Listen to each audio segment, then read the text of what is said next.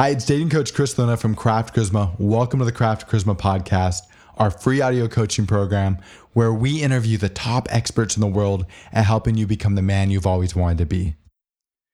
My guest today is Greg McKeown. Greg is a public speaker and leadership and business consultant. He is the founder and CEO of This Inc., a leadership and strategy design agency based in the Silicon Valley. In 2012, the World Economic Forum inducted Greg into the Forum of Young Global Leaders. He is also a New York Times bestselling author of the book, Essentialism, The Disciplined Pursuit of Less. Greg, thank you so much for coming on the show today. It's my pleasure to be with you. Can you tell me a little bit about your background and some of the projects that you're working on? Well, I've spent the last 20 years really pursuing a question, which is, why is it that otherwise successful people and companies don't continue to be successful? They ought to. If you and I were to have a race and you won like 50 yards, and then we had a second race and you got to start 50 yards ahead of me at the second race, what are the chances you'd win? And let's say you win by another 50 yards. What's the chance you win the third race with a 100-yard advantage now? I don't know what the approximate percentage chance is, but when I ask people, typically they'll answer like maybe even 100%. They see it as not even high probability, but certain. But when you look at the data, when you actually study this phenomenon with organizations, you find that's not what happens. Success doesn't just continue to breed success. And I was curious why, both on the organizational level, but also in the personal level. And so the research that I've done has been around trying to understand that human phenomenon. Why is it that that we don't continue to, towards an upward path of success? What gets in the way of it, even when we have all the momentum from previous successes? I think it's absolutely fascinating. What are some of the things that you discovered through your research? When I was working with these companies in Silicon Valley, I noticed a predictable pattern, which is that in the early days, there would be a small group focused on just the right problem at the right time. That phase we could just call sort of clarity. They knew what they were doing, they knew what each other were doing, and cracked the code. Clarity.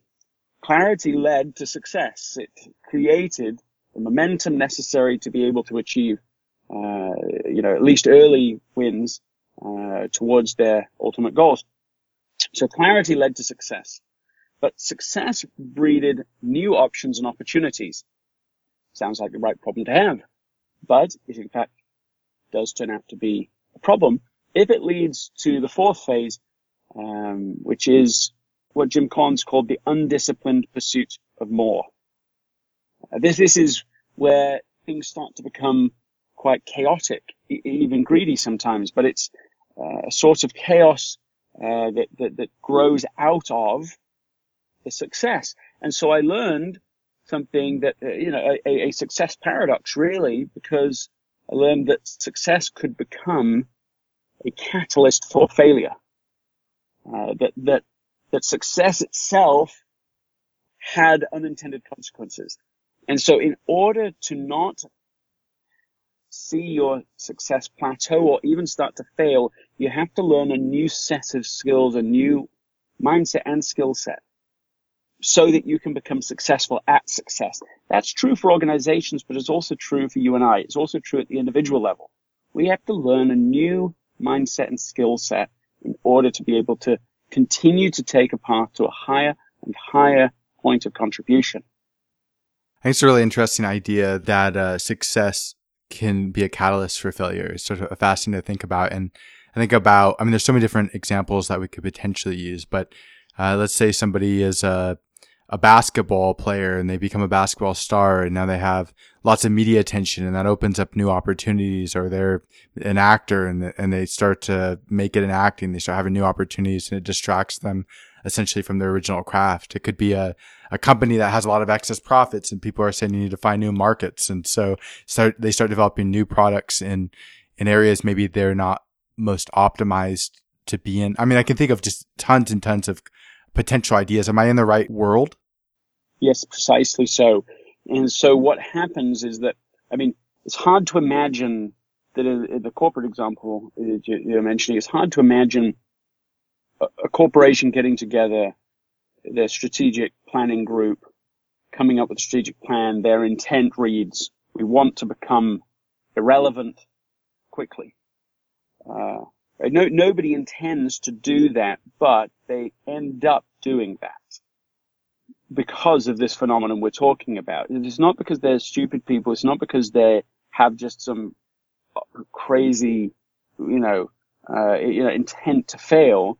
It's that if you become successful and then take the path of least resistance, you will end up in this unexpected place. You will pursue a strategy you don't mean to pursue. So you've given examples, some particular examples, which I think are totally relevant. And, at the individual level, the basketball player gets so distracted, so on. In fact, I was on a plane not so long ago, and I think it was from the NFL player there who was telling me that everybody, just about, he's like, everybody, what the word in the league is that you get out of here angry, broken, and broke. So this phenomenon isn't even an exception to the rule. He's sort of saying it's the rule. This is what happens. That's an example of this oddity. And nobody pursues for all those years, I'm going to become a professional football player so that I can end up broken and angry. But still somehow they pursue that strategy. What's going on? And it's this other factor. And so you've covered it, we mentioned it, basketball, we talked about it with professional football, we talked about corporations, but there's another way we ought to talk about it too, because it's not just anymore that someone individually must experience massive success and then follow an undisciplined path. That is still true. But people can experience at the individual level the same experience, not based upon their own massive success, but because of the massive success that has taken place over the last, whatever years we want to call it, 50, 60 years in the United States, in other industrialized countries around the world. So everybody listening to this can test it this way. They can say this: have you ever felt, same for you too, busy but not productive? Have you ever felt stretched too thin at work or at home? Have you ever felt the pressure just to say yes to avoid, causing trouble? Have you ever felt other people and things hijacking your agenda for the day? If people are saying yes to that, the key, and if they all could do it audibly, you would see that literally almost everybody is experiencing that today. I ask groups all over the world now that question. Groups of different industries, different levels.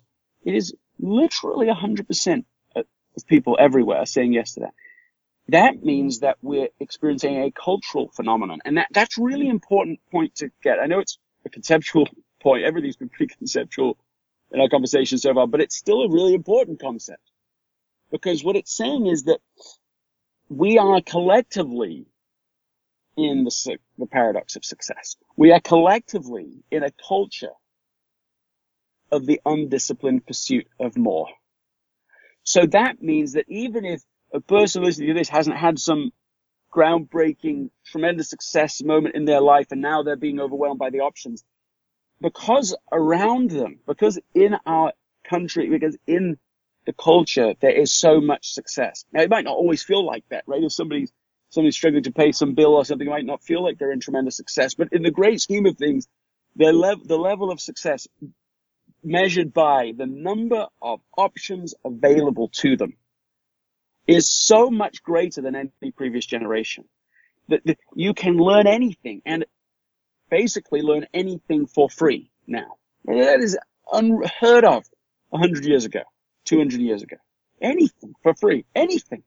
You can go almost anywhere for far cheaper than you could before. Travel is so inexpensive compared to, I've been reading about the founding fathers, John Adams recently. I mean, these people that took the effort to travel, the expense to travel is so immense compared to now. So everybody is dealing with this, what sounds like, again, a nice problem to have, but still is a problem, which is that there is so many more opportunities and options than they can possibly pursue. And so an undisciplined pursuit of more is the default setting of our lives in such a culture. And that's fine if it's all working great for you, but there's a risk involved, which is that you could end up, like the companies I was studying in Silicon Valley and working with, you could end up starting to plateau in your progress or fail altogether. Not because you intend to, but because you're just doing what everyone else is doing these days, which is a ton of stuff in a ton of different directions. And so maybe we ought to recognize that so that we can choose a different, more deliberate strategy.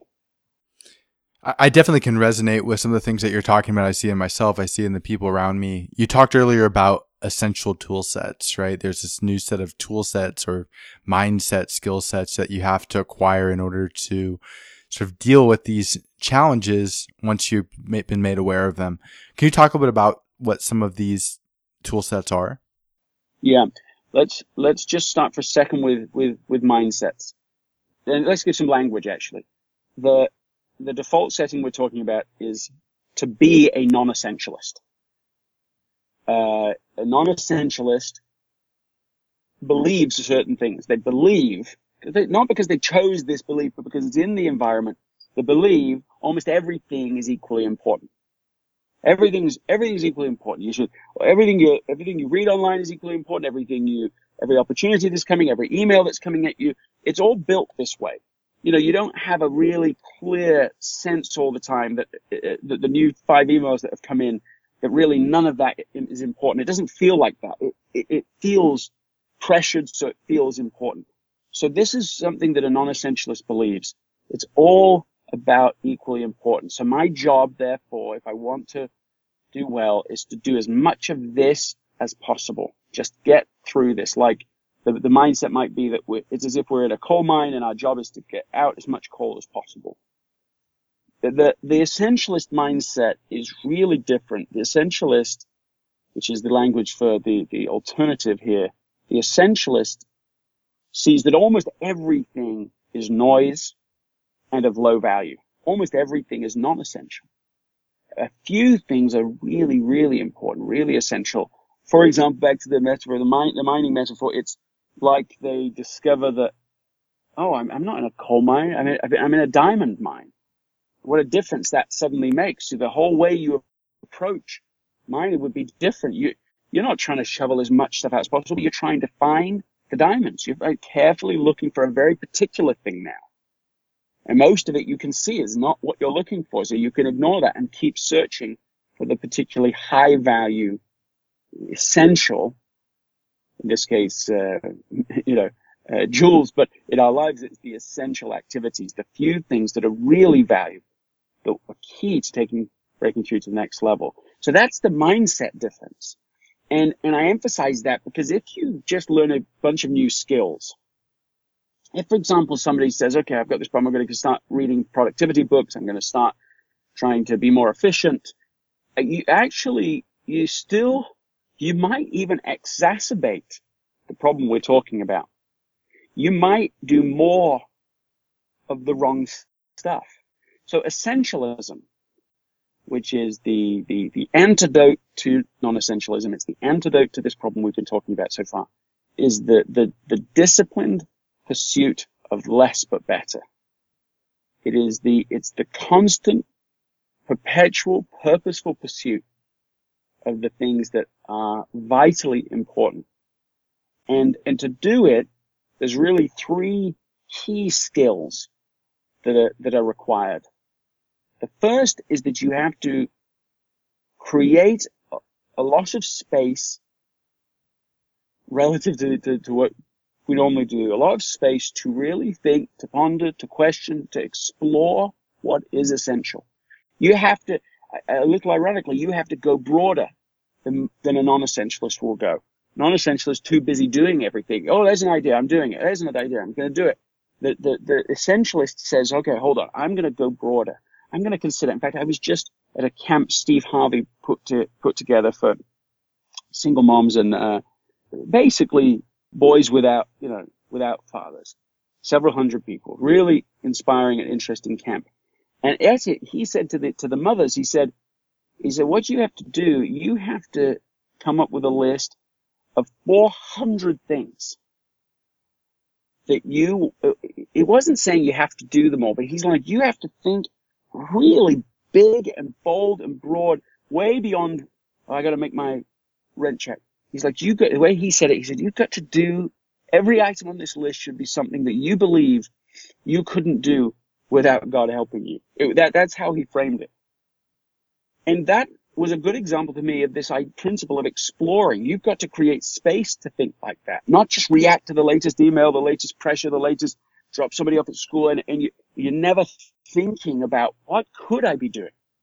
Essentialism isn't about doing more stuff. It's about doing more of the right stuff. And the problem is that most of us plateau where we are because we're just trying to do more stuff.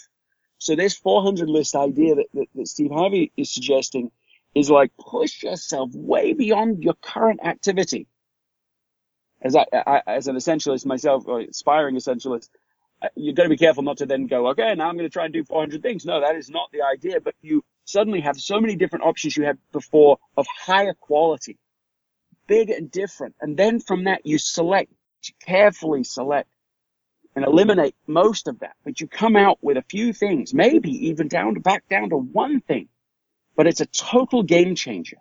You don't know how to do it, but you know if you did it, it would change everything else.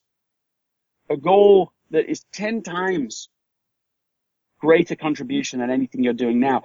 And the key with doing that is that suddenly you have just what you need to be able to evaluate everything that you would otherwise try to be efficiently doing. You get to say, everything on my list, will any of these items help me achieve the goal I'm really trying to achieve? And you will find that if you've done it right, by definition, 90% of the stuff on your to-do list has nothing whatsoever to do with achieving that goal. Otherwise, it's not a stretch goal. Otherwise, it's not 10 times bigger, more higher contribution. It's just the same as what you've been doing. So once you have that, you suddenly have the next level of clarity. You have something that is so significant, so important, so out of your comfort zone. But you now have something that's truly essential. You have clarity. You have what those companies had in Silicon Valley. You have clarity. And that can help propel you to the next level of success instead of getting caught up in all this noise. So again, now just to be clear, there's a mindset, but then the skill set is to explore what's essential, eliminate what's not, so that you can build a new system that will help you to almost effortlessly achieve this new 10 times higher contribution, this great essential intent that you want to go after. And that is the pattern, the perpetual pattern, the disciplined pursuit that makes somebody an essentialist and is at the core of what it means to live essentialism. That's awesome. I mean, the first example I think of something like this, when I read about Steve Jobs going back to Apple, and he got everybody into a room, or he had a conference, got everybody into a room, and they came up with all these different ideas, and they narrowed them down to 4. I think it was like a pro desktop, a desktop, a laptop, and a mobile device. And that mobile device became the iPod. And what they were trying to do is, they said that he thought the company was spread way too thin. So what he wanted to do was, I mean, he did this with products, but he also did this with people. He went into the organization and kind of went through and talked to everybody and asked them what they did and started cutting people. And he was trying to sort of lean the machine down and cut the non-essentials in an attempt to get clarity.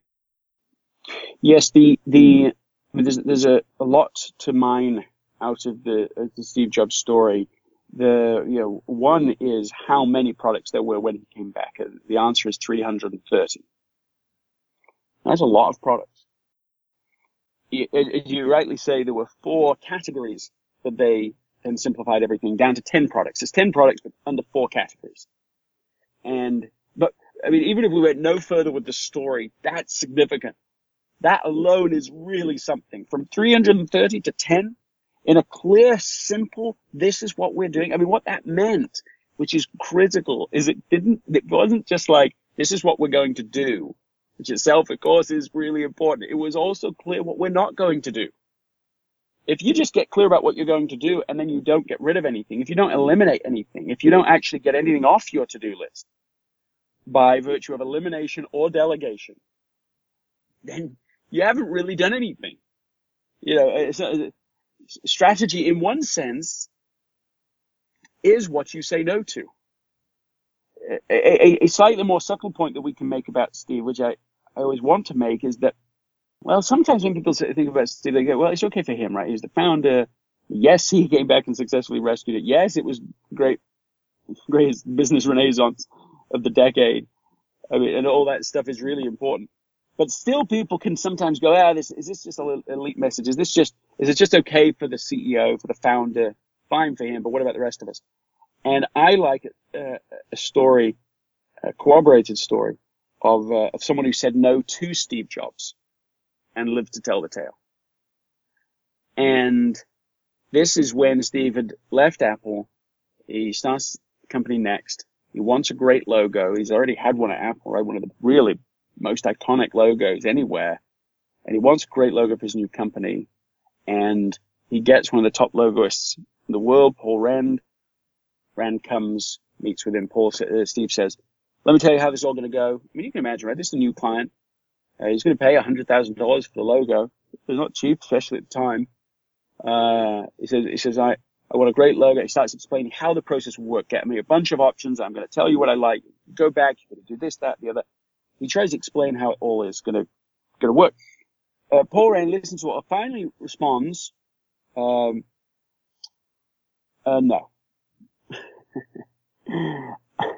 I am going to solve your problem for you. And I will bring you the solution. I will bring you the logo. And you will pay me. And that's how it works. That's how I'm going to do this. Steve's a little taken aback. He says, okay, we'll try that. He says later of the experience, he says, Paul Rand brought me a jewel of a logo. Jewel. And then he added this. He said, Paul Rand was the ultimate professional. Because he had thought through how to create value for me more deeply than I had. And that's clear example of essentialism in practice. That is somebody saying, instead of trying to shovel coal for you, I'm going to try and get a diamond for you. I mean, that's the same language we were just using a second ago. It's a jewel of a logo. He found the diamond for him. How did he do it? He did it by doing three things. Explored what was essential. How did he do that? He asked more questions. He thought more deeply. What's their intent? What are they trying to do? Let's look at all the options of what they would want to be doing. And he's thinking through this deeply. More deeply even than the client was. What did he do then? He eliminated himself. He said, well, then that stuff's all junk and I can't do that and I can't do that. I'm going to deliver the thing itself. And he has a whole system he'd prepared for years and years for how to do this and to do it in a sense effortlessly. So developed, in fact, that even when faced with someone as charismatic, powerful, and what word could we use for Steve? Edgy. That might intimidate somebody. It's built in. He's not going, well, for you, I'll make an exception and change my whole system that I've been doing to build such iconic brand logos as ABC and Bloomingdale's and a bunch of others. Oh, now I'm gonna throw the whole thing up. No, he built a system to make it as effortless as possible to execute this high level of value. And he went on to solve the problem, get paid. Here's the story. So this is essentialism in practice, even when dealing with somebody that is clearly your superior because it's the person who is paying you. But how easy it would be to just go, okay, fine, Steve, you want that? I'll just do it your way. That's what the client wants. We're not supposed to just reactively, in an undisciplined way, do what clients want us to do. You even would push back on a customer? Of course. Non-essentialist won't see that, doesn't believe that, doesn't see that. Now, you don't just push back to be unhelpful, as like many airline experiences with airlines that are just bad customer service. That's not what we're talking about. But the trusted advisors, I mean, the people in my life, for example, who I really trust, trusted advisors to me Of course they say no. They don't say no for the sake of it. They say no. Well, we could do that, Greg, but I really think this is the much better way to do it, to achieve what you're trying to achieve. Of course I listen to those people. I want them to be thinking deeply. So that's one illustration of how essentialism it can work even in a corporate environment, even where you don't have, all the power, even the final saying power. And this is key to be able to increase your influence, increase your credibility, and overall contribution. Dating coach Chris Luna here. This is the perfect time to take a quick break to talk to you about 3 simple things that you can do to dramatically change your life. First, listen to this entire podcast and then subscribe through SoundCloud, iTunes, or Stitcher. This way you'll immediately be notified every time we share a new release. If you listen and apply the ideas we discuss on these podcasts, it will change your life forever. Second, go to craftcharisma.com, create an account, and become a member of our community. There you can read articles, listen to podcasts, watch videos, ask us questions, and document your journey in our forums. Great men don't become great on their own. All great men are members of a community, and Craft Charisma is your community. Finally, if you're serious, and I know that you are, about making massive changes to your life as quickly as possible, check out our live coaching programs on our website.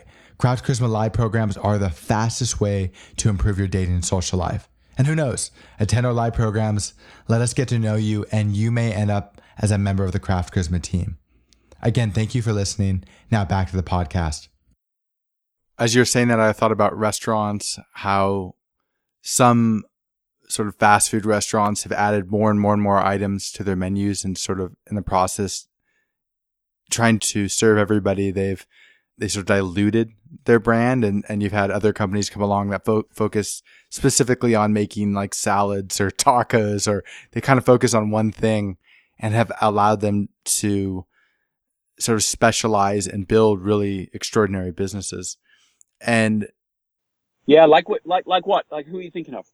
In New York City, it could be Sweet Green, which is a salad shop, or they're having a little bit of trouble, but Chipotle, focusing on sort of 4 or 5 Mexican food items. It could be in New York City, there's a company called Juice Press that's only doing sort of juices, and they're sort of expanding. But I mean, those are some of the few that come to my mind. What are some that come to your mind? Oh, there's all sorts, and of course, any subject on this, any model, you have to get into the nuance of things at some point, so you don't oversimplify a subject. But you look at Chick-fil-A, for example. This is a company. No, we don't do everything. In fact, look at the banners. This is the cows up there. Eat more chicken. They're saying we are not that. Could they be that? Yes. Would they get some extra business for some period of time for doing it? Yes. Then everything would change. It would become a straddled strategy. And this is a really key idea in understanding the difference between, this is a key tool for going from living as a non-essentialist to living as an essentialist, is the difference between a straddled strategy and a trade-off strategy. A straddled strategy, we just mentioned, I just mentioned the airline industry. Just riffing on that for a second. When Southwest comes onto the scene, they are pursuing a strategy that is completely different than the major carriers in the United States. This is hub-to-hub service. This is far simpler. Of course, there's no food being offered. There's no seat assignments. I mean, this is a very different low-cost carrier thing. And at first, people are laughing at them. I mean, Continental does not take them seriously. But 10 years later, Southwest making a lot of money now by extraordinary consistency. This is what we do. This is what we do not do. Now, I don't mean by the way that they weren't innovating. They were constantly innovating. They're constantly exploring and eliminating. This is how they got to the 15-minute turnaround, unheard of, unthought of. It took constant innovation, but just still consistency to a long-term, clear, essential intent. The low-cost carrier service, hub-to-hub carrier in the United States. They knew who they were and who they weren't. So finally, they're making a lot of money, and Continental sees this, and they follow a complete non-essentialist straddled strategy by which they they started a service called Continental Light. They didn't start it as a separate company that might have actually worked. They had it within their same system. So that's like Chick-fil-A saying, okay, well, now we are going to do burgers after all. You introduce, actually, it's even worse than that, right? It's really like Chick-fil-A suddenly saying, we're going to offer high quality, expensive steaks into the system. It's just like completely contrary to the whole system. And for Continental to suddenly have lower cost fares for a lower cost airline within their existing airline, while nobody could understand what was going on. Customers would call the same lines, get different information. I mean, they broke records, if you can imagine, for numbers of complaints per day in the airline industry. And they lost $150 million, and the CEO was fired. This is what straddled strategy produces. And sometimes in our own lives, we produce straddled strategies that aren't just two things like Continental and Continental Light. We might end up pursuing 10, 20, 50 different strategies.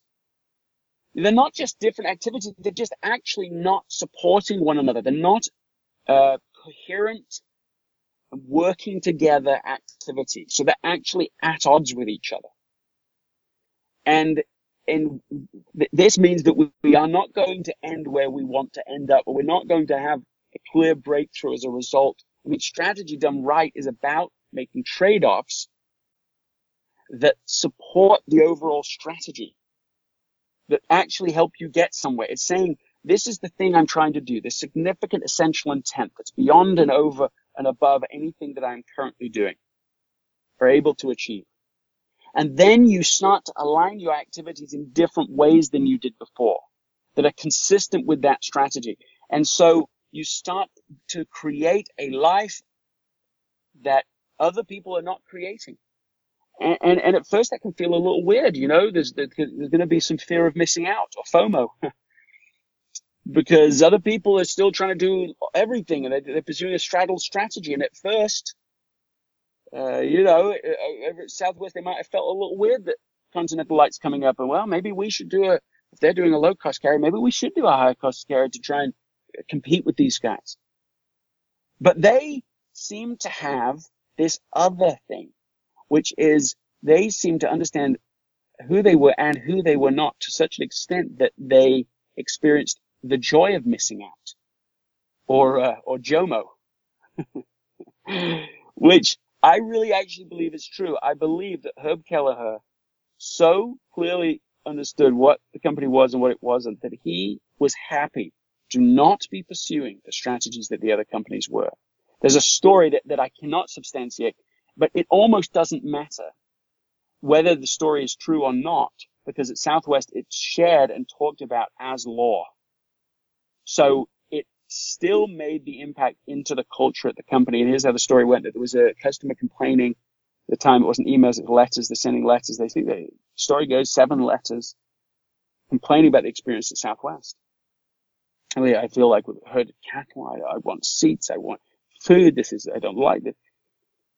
Finally, Herb Kelleher responded, sent a letter. I've received your letters. I appreciate you sending them. I recommend a solution, which is that I think you ought to fly Continental.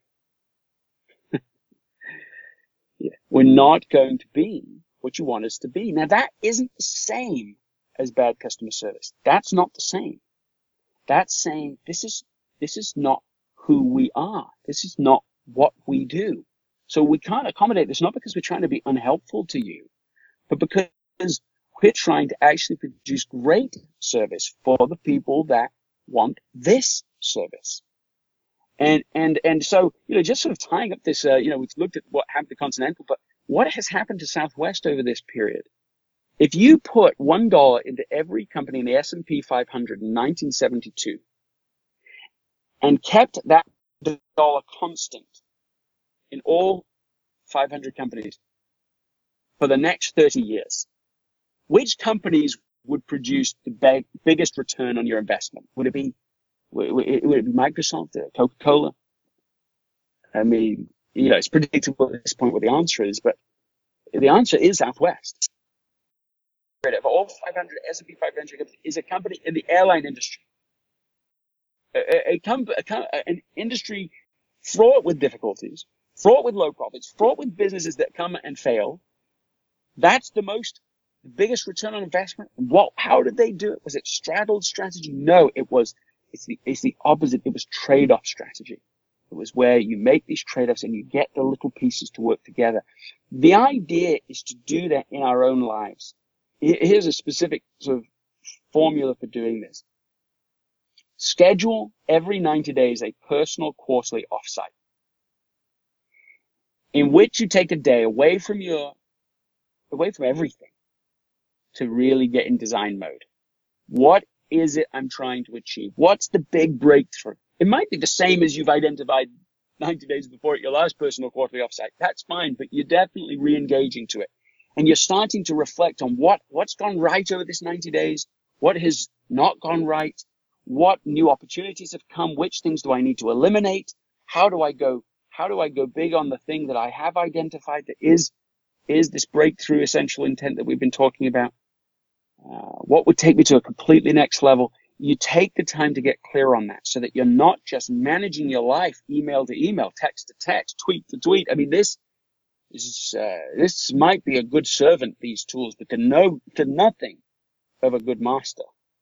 Very poor master. And so you get away from this. That's where you do some of this thinking.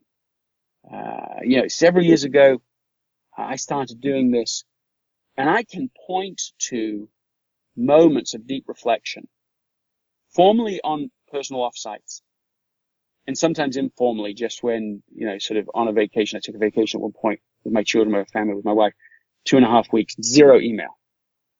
A clear idea came to me there about what the next level was, massively big, massively different than anything I'd done previously, materially changed the direction of our lives since then.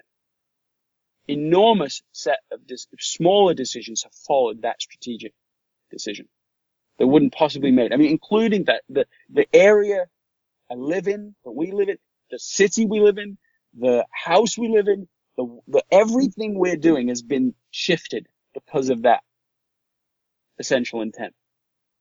That's the power of it, is that you can start pursuing. You've got to start getting rid of all sorts of things. I am pursuing, and not that anybody needs to care about what I happen to be doing, but I'm pursuing a strategy so different than what typically you would do as an author. Authors is this very consistent thing you do as authors. You write a book and you write another one and another one, another one. That's what you do. And you might also build coaching and workshop programs around what you're doing, and you can build a whole business around that. That is a very established thing to do. And really, that's what I, quote unquote, should do. But I'm not doing that. There's a whole different path. And if it works, I'm not even necessarily going to get into it, but if it works, the contribution, I would be able to reach more people in a week than I could in my whole life from the typical strategy. I think this is helpful. So if somebody is listening to this, and I mean, there's really great ideas. I mean, as you were talking, I thought about the book, The Innovator's Dilemma. I thought about Blue Ocean Strategies and some of the problems that come in both those books. I thought about some other examples, but you have this sort of like very practical set of steps that people can utilize in order to sort of get clarity. And I really love that. You start talking a little bit about the direction that you're trying to take your life from your own experience of stepping away and going through that process. And I'm wondering if you could just share that. And maybe it works, maybe it doesn't. So much of life is testing and exploring. But I think it would be helpful if somebody's listening to this to understand, what is this process like for you on a personal level as somebody who sort of developed this model or framework? Yeah. Let me just say it this way. I think essentialism, for me, in a way, has got harder over time. Not because my skill level is weaker or my essentialist muscles are weaker, but because if you keep doing it right, if you keep setting the new clarity goal, the new essential intent high enough, significant enough, you will be saying as a result no to many things you would previously have been definitely saying yes to, and maybe even enthusiastically saying yes to. These are, in fact, the very goals you wanted. But if the intent has changed to a whole nother level, then you will have to be looking around going, yeah, that amazing thing that a few years ago I would have absolutely just loved the opportunity to pursue, I'm no longer going to pursue. It will no longer serve the higher purpose. So, examples for this include, I went to business school at Stanford. I love to teach. I love to write. So the idea while I was living there of becoming a faculty member, for Stanford was amazingly, that's just dream stuff for me.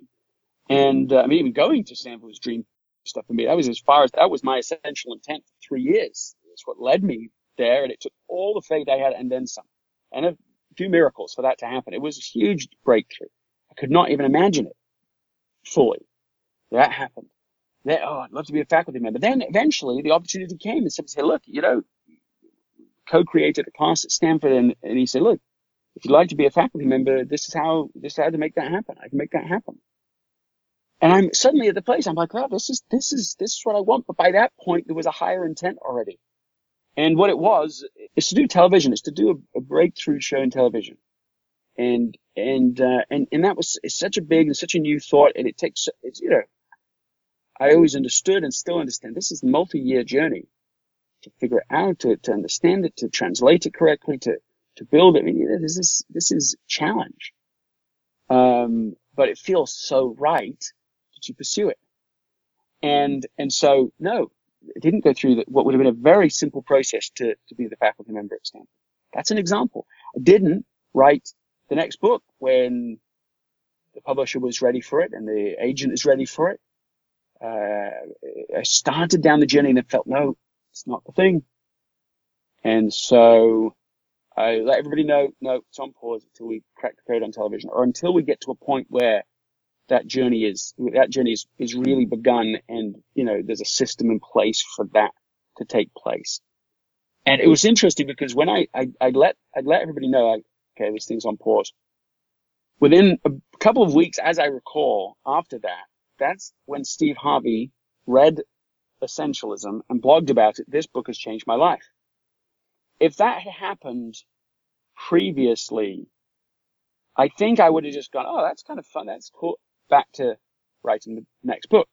But because the intent was there, and because I'd eliminated what was a really good but still non-essential thing, which was writing that next book, I had the space to see the opportunity and did pursue it. And so then, as a result of that, ended up getting to know Steve, and we did 4 episodes based on essentialism, working with people from his audience. I'd fly to their house, work with them, see how we could interrupt the non-essentialist habits and bring in new essentialist habits to help them figure out this higher contribution life. And it was just fabulous. This all took place within about 6 or 9 months of having decided not to do the next book. I mean, that's significant. Within a year of deciding not to do the next book, we had moved, not to LA, but to the LA area, where San Fernando Valley. I can't even describe that journey to you. We looked at hardly any houses. We knew almost nothing about the area. We ended up being in a little area so perfect and aligned with the goals that we really have for our family. None of that would have happened if we hadn't taken this higher intent pursuit, where the whole thing would have been different, really materially different. That strategy, that's how it starts to align and piece together. And I don't know what the future will be. If the whole thing fails, I would already feel like I'd already been paid for the trade-offs. I already feel like it has been well worth it. But I believe that the next, I don't know what to put it, you just never know. But let's say it's 10 years, the next 10, 15 years are going to really be extraordinary because of this difference. Workshop business. Oh man, I've tortured about that for years. Essentialism, there's a demand for it. Emails all the time still. Hey, could we run a workshop? Could I run workshops for you? Could we do it in your businesses? And there is a demand, there's a need for it, there's a want for it, there's a business for it, it's profitable. Never get right about it. I keep pursuing it for a little while, tempted into it. Try it out, test it out. That's okay. then I finally go, no, it's not the path. I just remove it. Don't do it. I'm going to do television instead.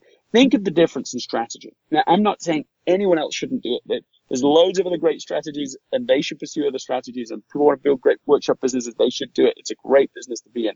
It's just not the business I want to be in, the one I feel right about. Think of the difference in impact. You build the most successful workshop business in the world. You can reach hundreds of thousands of people. And there's nothing wrong about that. That's significant and fabulous. You take the full, if you have the breakthrough, now we're comparing likes for likes, the most successful, you take the most successful TV shows in history, you might reach 100 million people a week. In Oprah's example, take one of the most successful shows in history, all over the world. I mean, that's the difference. And I'm not saying I will ever achieve anything like that. I don't even know. We'll see what will happen. We'll see if there's even a show. But we'll fail trying because it's the right pursuit.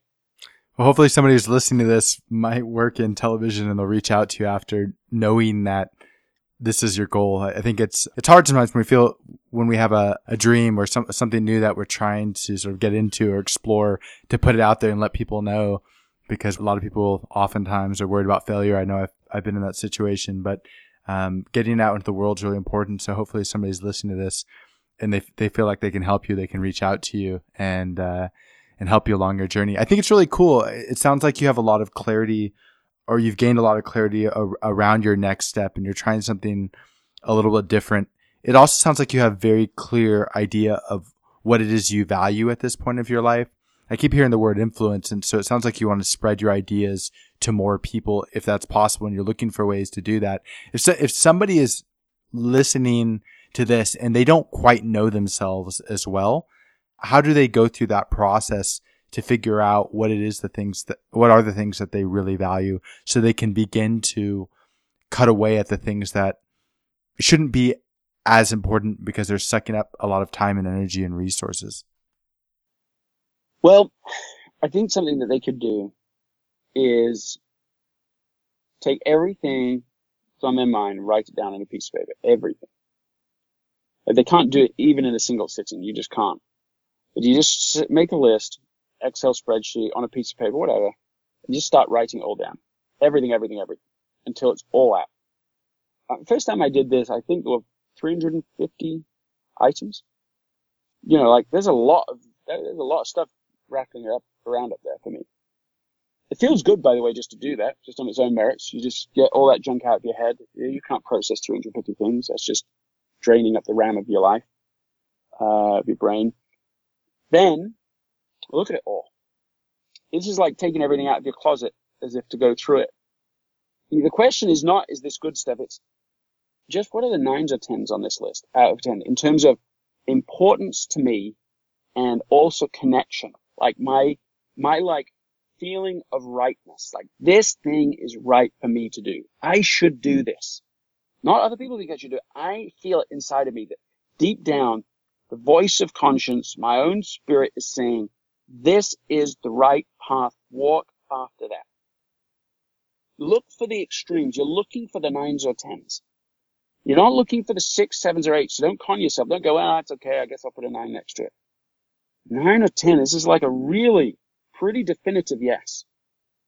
Like, really, I feel it. And maybe if people really look at this and they just can't find anything that's 9 or 10 for them, which I think most people can, but if they can't, go the other extreme. Look at the 1s. Look at the stuff on there that you just go, if I could, I would give that to somebody else in a heartbeat. I have no interest in that. I have no feeling towards it. It could be a perfectly good thing for someone to do, but just not for me. It does not speak to me. It does not connect for me at all. Right? You're looking for the extremes. If you can't figure out your clear yeses, at least figure out your clear no's. It's the next best thing. Start getting rid of the clear no's. Start saying, what can I do? How can I uncommit from this? There's a whole chapter in Essentialism on uncommitting. How can I get rid of this thing? How can I delegate it? Is there somebody else who wants to do it? There'll be a good opportunity for somebody else. So the idea is to try and divide this list of everything that's in your mind into 2 buckets. Your definite yeses and everything else. Because even though you start maybe with the 1s, if you can't figure out your 10s, in the end, everything but your tens deserves to be over in the non-essential category.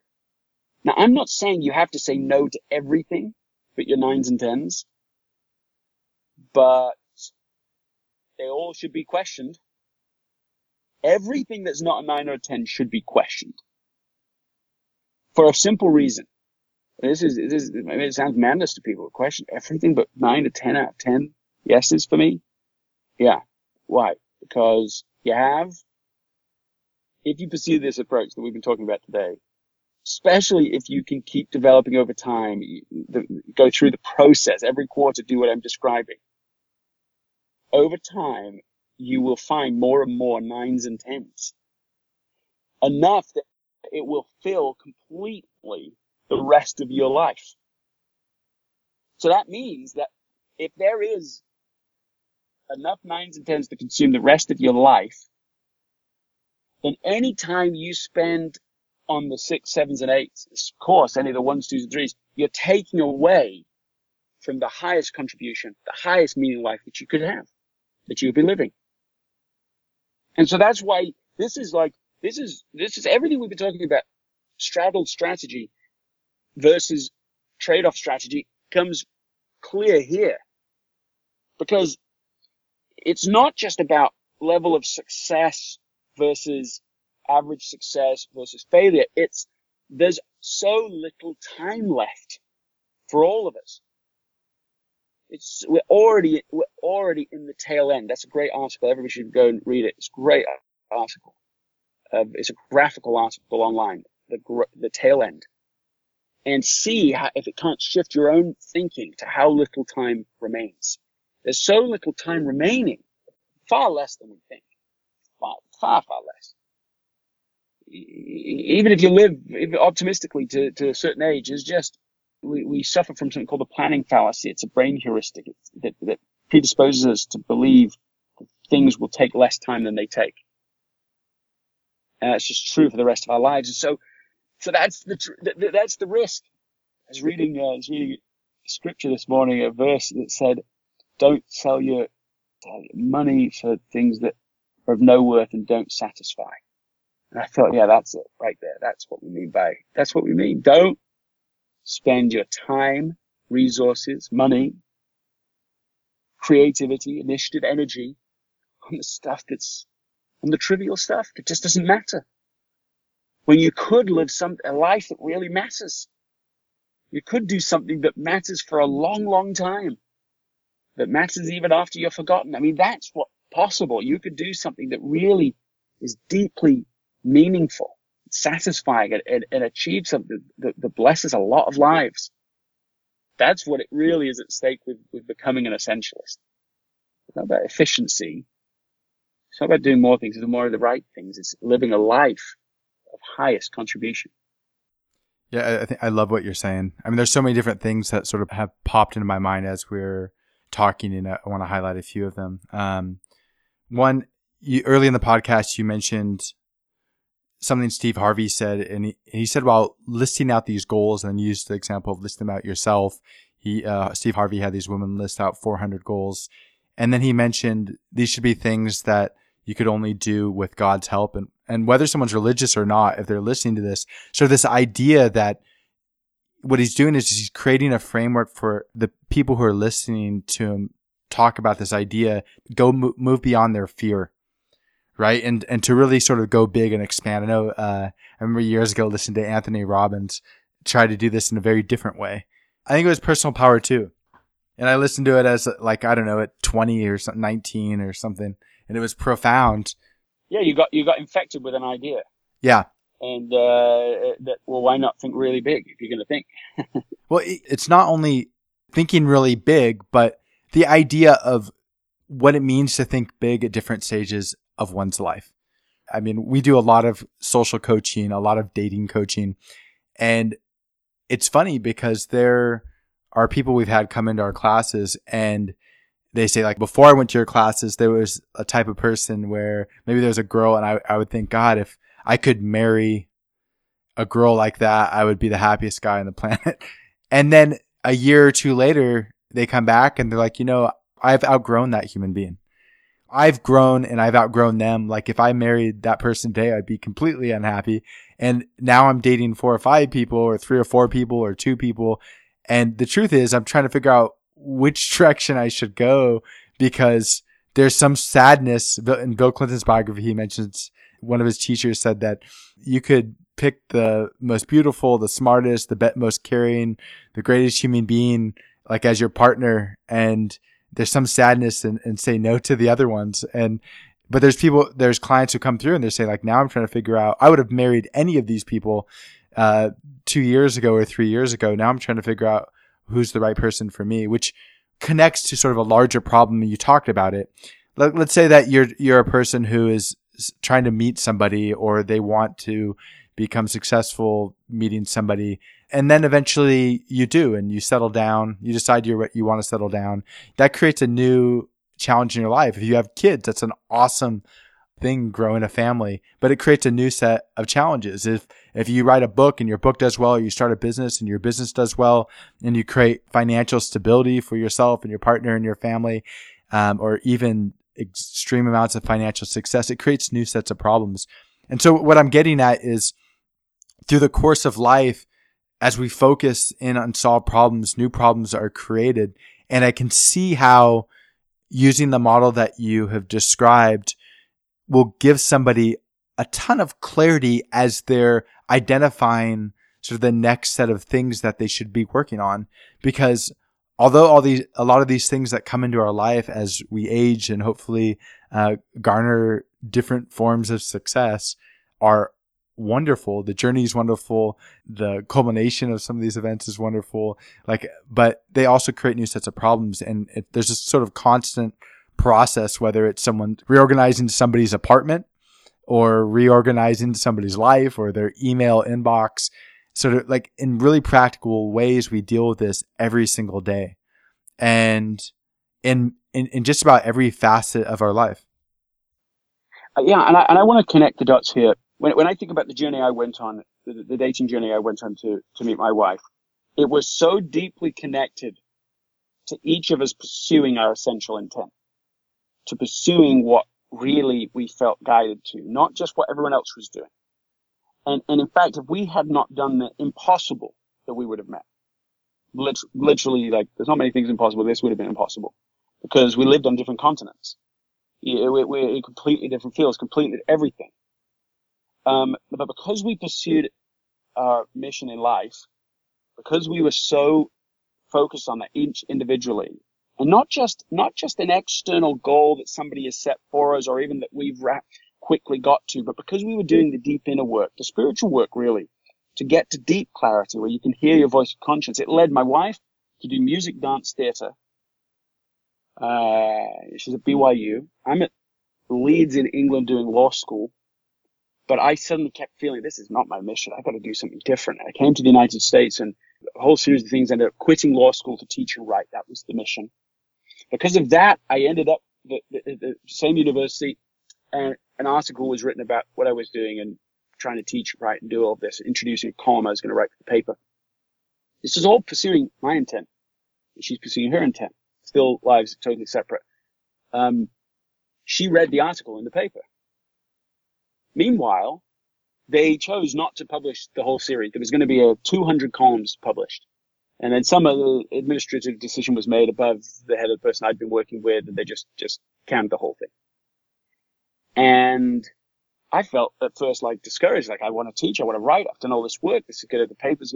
I think this was going to be a breakthrough. One thing has been published. And I remember feeling this sense, this prompting of, you just don't worry about this. This is all going to work out well for you. But unbeknownst to me, Anna is reading this article, and not just reading it, she's going, that's how I feel. Here I am doing music, dance, theater, everybody. Well, what are you going to do with that? I'm just following my voice of conscience. I'm just doing what feels clear and right. I'm not doing what everyone else is doing. I'm doing the right thing in the right time, at the right way.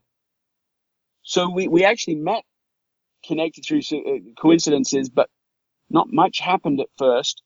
I was to be honest, too busy, a bit distracted, a little ironically with some of the goals that I had. And that's why I'm saying you've got to get the voice of conscience, not just the goals right. But then I was reading in the newspaper an article about her because she kind of out of the blue, she wasn't getting much work even at college. She wasn't getting in all the shows or anything, but all of a sudden she got this gig with Beauty and the Beast, the big national tour, like Disney's Beauty and the Beast. This is like theater. This is sort of kind of the top of the food chain at theater. Traveling tour with the company, and she's going to be the understudy for Belle, which means she went on to perform for a year. She was Belle 40 times, performed 300 times. I read about her in the newspaper, and I'm like, geez, I think I'm missing something here. I think I'm not paying attention. I'm too busy. And it was through trying to find this essential voice that we were able to pursue what we're doing. And there's this newspaper story that's actually connecting us. We're just both college students. It was very short time after that we started dating, and actually really short time after that we got married. I mean, I think our engagement was about 5 weeks long, actually. I'm sure you don't normally recommend that to people, but I mean, I think it goes back to the same idea, right? When something feels right, it's aligned with your values and what you're looking for, and really, like you know, it's right. It's clarity versus emotional moment. Oh, I love this person. It was clarity. We both recognized each other. She recognized it a little faster than me, but I mean, I'm still talking the whole thing from meet to marriage is like, I don't know, 6-7 months. I mean, this thing was fast, but it just felt so right. And that's really the core of this subject today. It's not just doing less things, although that's part of this strategy that we've been talking about. It's doing the right things for the right reasons at the right time versus everything popular now. And that's I think that's relevant for, I hope that's relevant to people listening and for the people that you're working with and serving. And it's been great to talk with you today. Yeah, I think it's absolutely awesome. I mean, I can see so many different applications, whether it's somebody sort of getting bogged down in their to-do list because they've just put a list of so many things to do. They're not focusing on the things that are going to really get them to where they want to be, or it's people dating too many people or the wrong people and not sort of eliminating potential partners and getting to the place they want to be. I mean, there's so many different applications that I immediately see, and I'm hoping that the people who are listening feel the same way. So I want to introduce a challenge to them. If you're listening to this, I would love to see you list 300 or 400 things. We talked about like things that you would want to do or goals, and then eliminate them down to 1, 2, 3, 4 things. As you said, number these essentials 1 through 10 and narrow it down to 1 or 2 or 3 or 4 of them that are 10s. And I'd love you to send them to us. So you could send them at craftofcharisma.com through the contact app. I'd love to go back and sort of explore them, and maybe we could have another conversation about them another time. But I'd love to see sort of an actionable step around it. But I love the things that you're saying. I think they're absolutely fascinating. There's so many really practical things for someone who's listening to this that they can use and apply. So I want to thank you for coming on the show today. It's been absolutely awesome. And if somebody's listening to this and you want to find out more about Greg, I'm going to post some links on the Craft of Charisma website and within the description of this podcast so you can find out about him more easily. Thank you, Greg, for coming on the show today. It's been my pleasure. Thank you, Chris. It's dating coach Chris Thona here. Thank you so much for taking the time to listen. And we absolutely love making this podcast. We make this podcast for you. So if there's somebody that you want on the show, let me know. I will yell, scream, stand in front of their house, do everything I gotta do to get them on the show for you. Also, don't hesitate to follow the podcast on SoundCloud and iTunes and Stitcher. You can also give us a shout out through social media, Facebook, Twitter, share it with your friends. And lastly, go to the Craft Charisma website and create an account. There you can talk about the podcast and communicate with me directly. So thank you again for taking time to listen. You will hear again from me soon.